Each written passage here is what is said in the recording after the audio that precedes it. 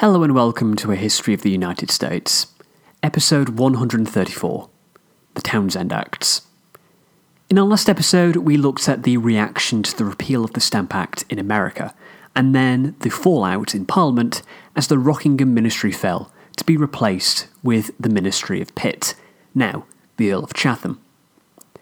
Chatham's plans were somewhat incoherent, and it became clear he was in no fit state to become Prime Minister.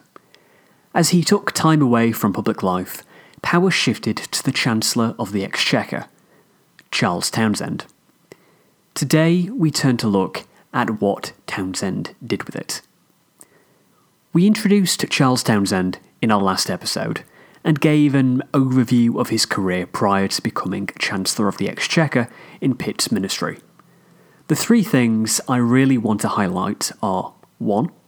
That he had extensive experience dealing with the colonies from his days on the Board of Trade.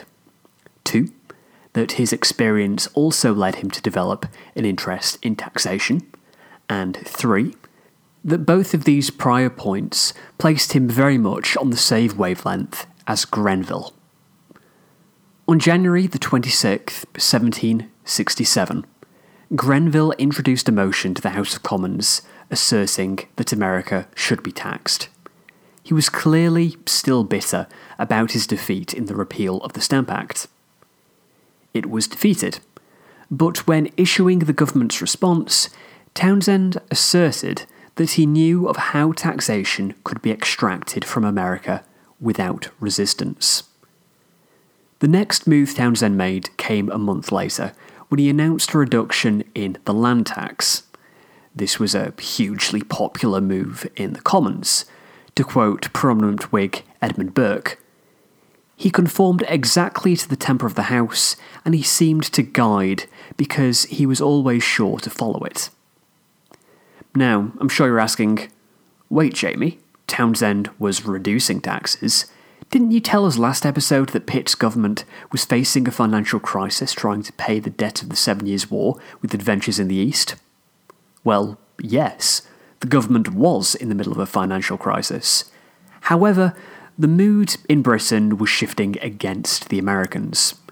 To the average Brit, they felt that Americans were not paying their fair share. The cost of military garrisons in North America alone was over £400,000 per annum. So, Townshend reduced taxes in Britain, and I'm sure you can guess what his plan was. But before we get into taxation, I want to talk about what was going on in New York. New York had been a hotspot during the Stamp Act crisis, and reports started to arrive in Britain that the colony was refusing to comply with the Quartering Act. This was combined with a petition which arrived from the New York merchants, which was intended as an olive branch. There had been fierce resistance to the direct tax of the Stamp Act, but an indirect tax, such as customs duties, could be a workable solution. Dr. Franklin believed them to be an acceptable compromise and made this suggestion to the British government. The petition, therefore, suggested implementing a tariff on foreign rum. But the petition came with criticisms of existing trade laws that merely inflamed British sensibilities. This was coupled with a message from Major General Gage, when he informed his superiors that the colonists were making strides towards independency. Shelburne proposed that the governor of New York be authorised to station soldiers in private houses, but this was opposed by everybody else. Conway wanted a port duty to pay for quartering troops, but this was viewed as too complicated. Townshend's own proposal was that the Crown refuse to authorise any laws passed by the New York Assembly unless the colony obeyed the Quartering Act, which the Cabinet would only feel comfortable doing if it was done through an Act of Parliament. A fourth option was an act for the quartering to be paid by an order of the governor from money raised for that purpose within the province. There was a fifth proposal, also Shelburne's, A statute to reiterate the Declaratory Act. Propose a blanket pardon if the order was obeyed within 3 months, and that failing to do so would be treason for questioning Parliament's authority. The Cabinet wanted Chatham to make a decision, except he was in no state to. Townshend's proposal was adopted on March 12th and introduced to Parliament on May 13th. It passed on June 5th and was given royal assent on July 2nd. The New York Restraining Act, it turned out, was completely unnecessary. The New York Assembly had already complied with the Quartering Act in June, and all the New York Restraining Act did was act as an usurpation of authority that annoyed the colonies. This was remembered with the rest of the legislation that Townshend was set to introduce. Next up was the Revenue Act, which passed on June 26th.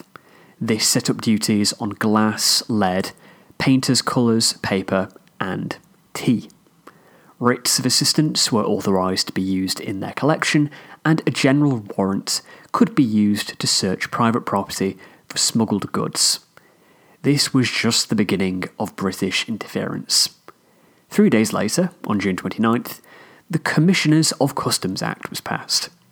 This set up an American Board of Customs Commissioners at Boston to enforce customs collection. A year later, the Vice Admiralty Court Act was passed, which some did not include with the Townshend Acts properly, which set up for Vice Admiralty districts in Halifax, Boston, Philadelphia, and Charlestown to further control the mercantilist system and act as law enforcement, crucially, operating without juries. The cherry on the cake was that these funds would be used to pay the governors and the customs officials, vastly weakening the colonial assemblies which had paid them in the past. Receiving funds from the colonial assemblies, rather than from London, had long been a complaint of the colonial governors, but during decades of neglect from Britain, they'd had no other choice. It had now become a tradition. No taxation without representation, which all colonies had independently reached. There were potential merits to Townshend plans, but it was all 70 years too late. By now the colonies had established political identities. They were effectively self-governing. What all but a few of the most radical Americans and insightful Westminster statesmen were blind to is that America was, to all intents and purposes, already independent of Britain. They could not be controlled or forced to do things against their will. This had been proved by the repeal of the Stamp Act. A series of local oligarchies had emerged, the planters in the south and the merchants in the north, which exercised their control through tight grips on the General Assemblies. All that needed to happen was for them to be provoked, and the Townshend Acts did a pretty good job of that. Indeed, Townshend was quite pleased with what he had done. If you think back to our episodes on mercantilism, I know that was a long time ago, it was a preoccupation of 18th century Britain to control their economic sphere and not to let bullion escape to spheres dominated by their colonial rivals. Cheap Dutch tea had been smuggled into North America, so part of the Revenue Act actually reduced the taxes on British tea. Townshend thought he had made tea cheaper for the Americans, rather than de facto raising the price by clamping down on the smugglers. He thought he had helped establish how Britain would control the North American colonies, something he believed was sorely needed after the Stamp Act crisis. Through all of these actions, Townshend had managed to perfectly set up the next crisis in North America. Indeed, all there was left to do was for him to exit the stage. Charles Townshend suddenly died on September 4th, 1767, at the age of 42. Hugh Brogan, in The Penguin History of the USA, has a nice little summary of where things stood. Quote, When news of the Townshend Acts reached America, the only question was what form resistance would take this time. So clear was the challenge, whether to the rights of the citizens or the powers of the assemblies, that some sudden, single, vigorous outburst, like that which had defeated the Stamp Act, might have seemed a probable response.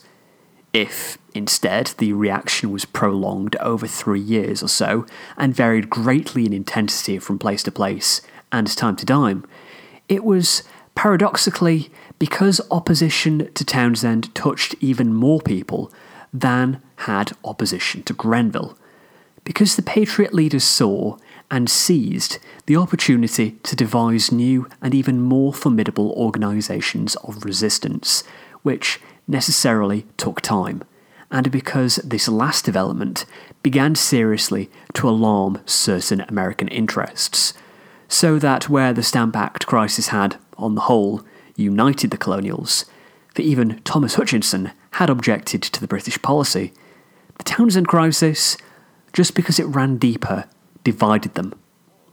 Massachusetts, as might have been expected, led the way. End quote. And that is where we'll leave it for this week. Next time, we'll head on over to Massachusetts to look at the resistance to the Townshend Act, catch up with our old friend Sam Adams, and introduce the man with the fancy signature, John Hancock. Thanks for listening. I will see you then.